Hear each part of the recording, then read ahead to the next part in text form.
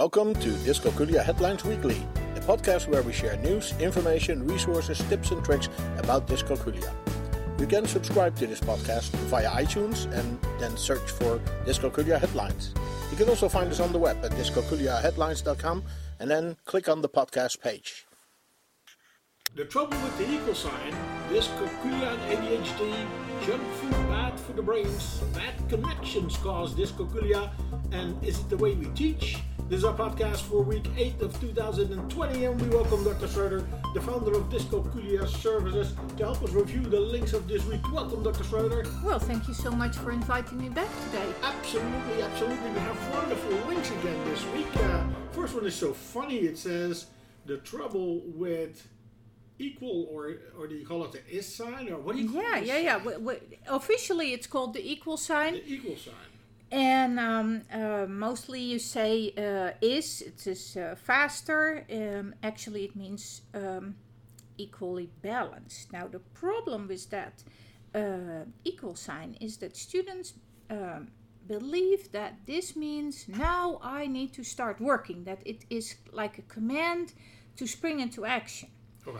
And that is because maybe when they hit the equal sign on a calculator, then the answer appears. Also, almost all questions, particularly in elementary school, have the format from like this number plus that number, equal sign, and then ... Now the kids need to figure out what the answer is. Right. Or so-and-so divided by this number equals that's what they need to figure out. Yeah. But that does not help them to get an understanding about the true nature of that sign, which is that both sides are equal. So it would be a lot easier if elementary school teachers have those numbers in their hands You should see now Dr. Schroeder wiggling up and down with two hands. It's such a pity that this is not a visual podcast. Well, another option is buy a nice balance and put like a 5 and a 2 on one side, and it's balanced with a 7 on the other side. Now turn around the balance so that the 7 is on the left side and the 5 and 2 is on the right side. So this helps the kids to see that they are balancing numbers, not doing an action. Okay, clear. That is the trouble with the equal sign. The next link is about dyscalculia and ADHD. Does that happen together? Yes, unfortunately, there's a big comorbidity. First of all, nearly a third of the children with ADHD. So comorbidity, that is... comorbidity, it happens together. Oh, it happens together, okay. In the same person. Okay, in the same person, all right. So, those kids who have ADHD, in 1/3 of the cases, they also have a math learning disability or dyscalculia. Okay. And that is according to the Attitude magazine, but it's all over in many more resources. Obviously, it can be a few percentages more or less. That also depends on your cutoff points and on your sample size. Anyway, now, about 5 to 30% of students with dyscalculia, now we think the other way, also have ADHD. And this is from an article by Jörg Tobias and colleagues in the Zeitschrift für Kinder- und Jugendpsychiatrie und Psychotherapie. That sounds published. Spanish. This Spanish comes from Germany. Oh, okay. And published in 2016. Well, again, it is depending on how you test and your sample size. Anyway, so what is the impact of somebody having both that dyscalculia and that ADHD at the same time? Well, that actually makes the remediation of the dyscalculia a little bit harder. It takes longer and it should be more intensive, and they need even more frequent circling back than kids who only have dyscalculia without ADHD. Now, according to Helga Krinzinger in her book Comorbidity and Differential Diagnosis of Dyscalculia and ADHD, students with dyscalculia and ADHD both are comparable in how many errors they make with regrouping and say addition and subtraction in the column format. But students with a math LD of dyscalculia have more errors in place value operations. That is an extra specific thing that comes with the ADHD. Okay.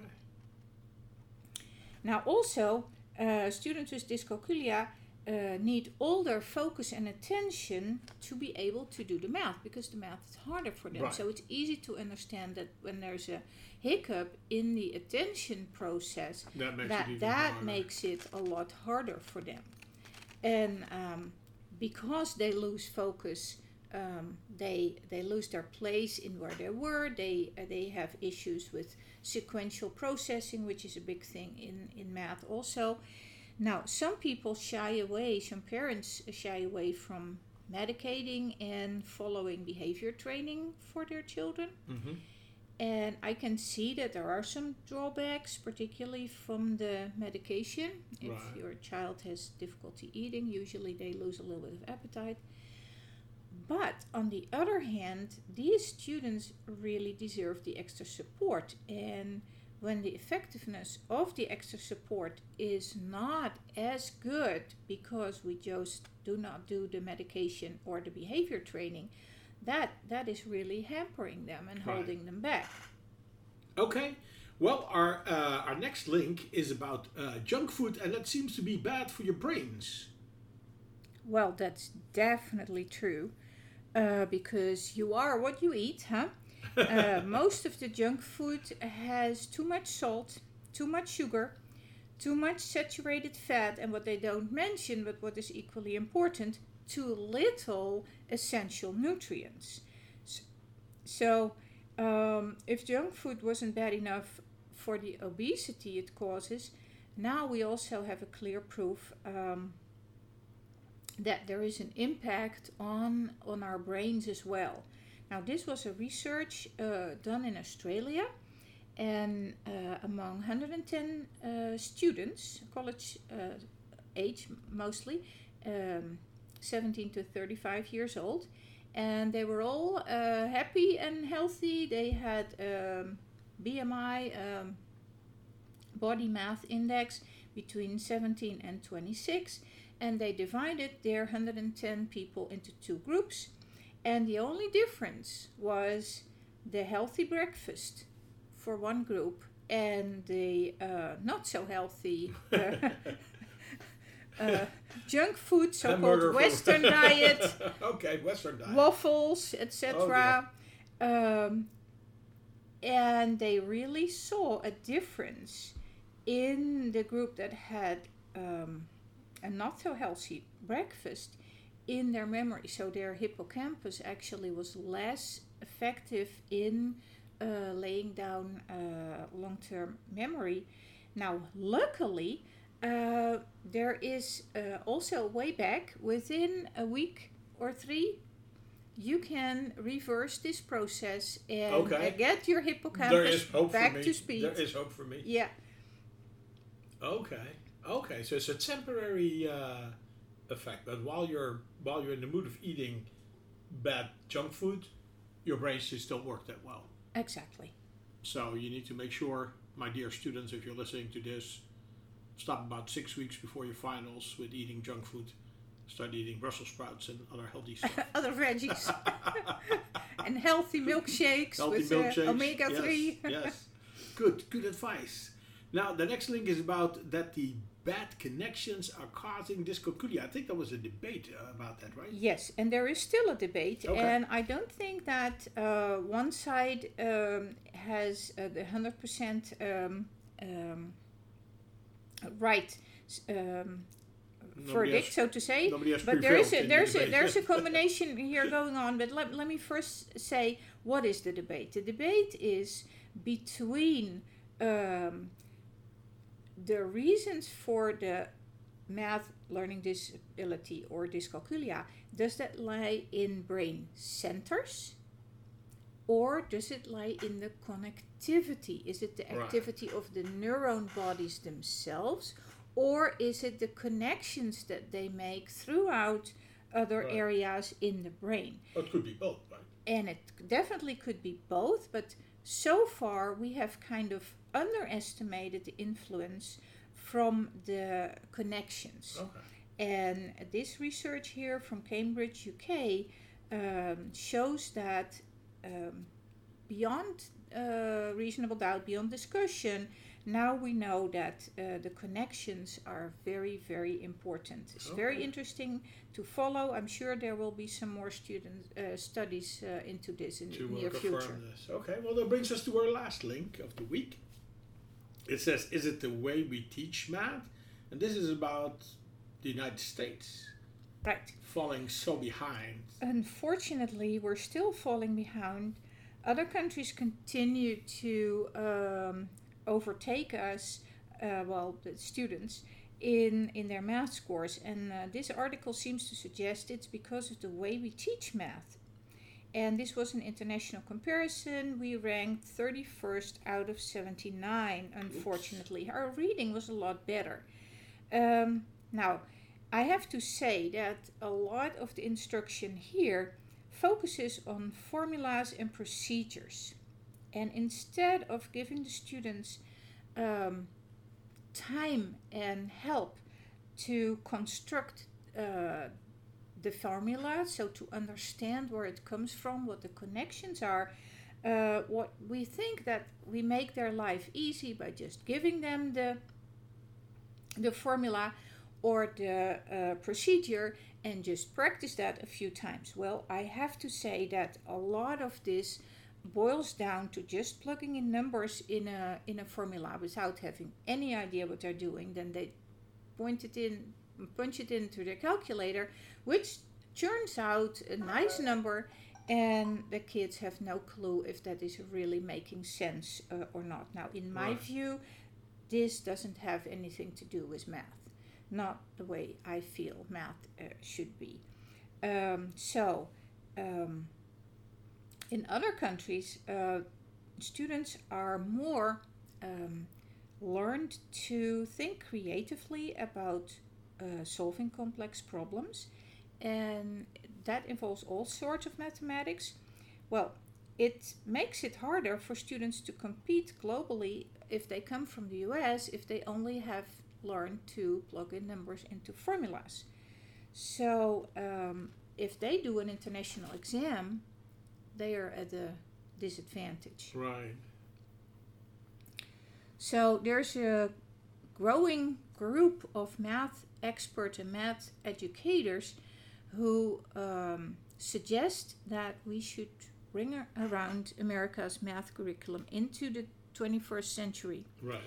And make it more reflective of what students later on in their life in higher performing jobs should be able to do, and also more following what the curriculum looks like in high performing countries. Now, some schools experiment with ways to make math more exciting, practical, and inclusive. And I really feel that's the way to go. Also, I feel we need more emphasis on statistics and data science. Change the way elementary teachers think about math. A lot of elementary school teachers have some form of anxiety for math, or it's not their favorite.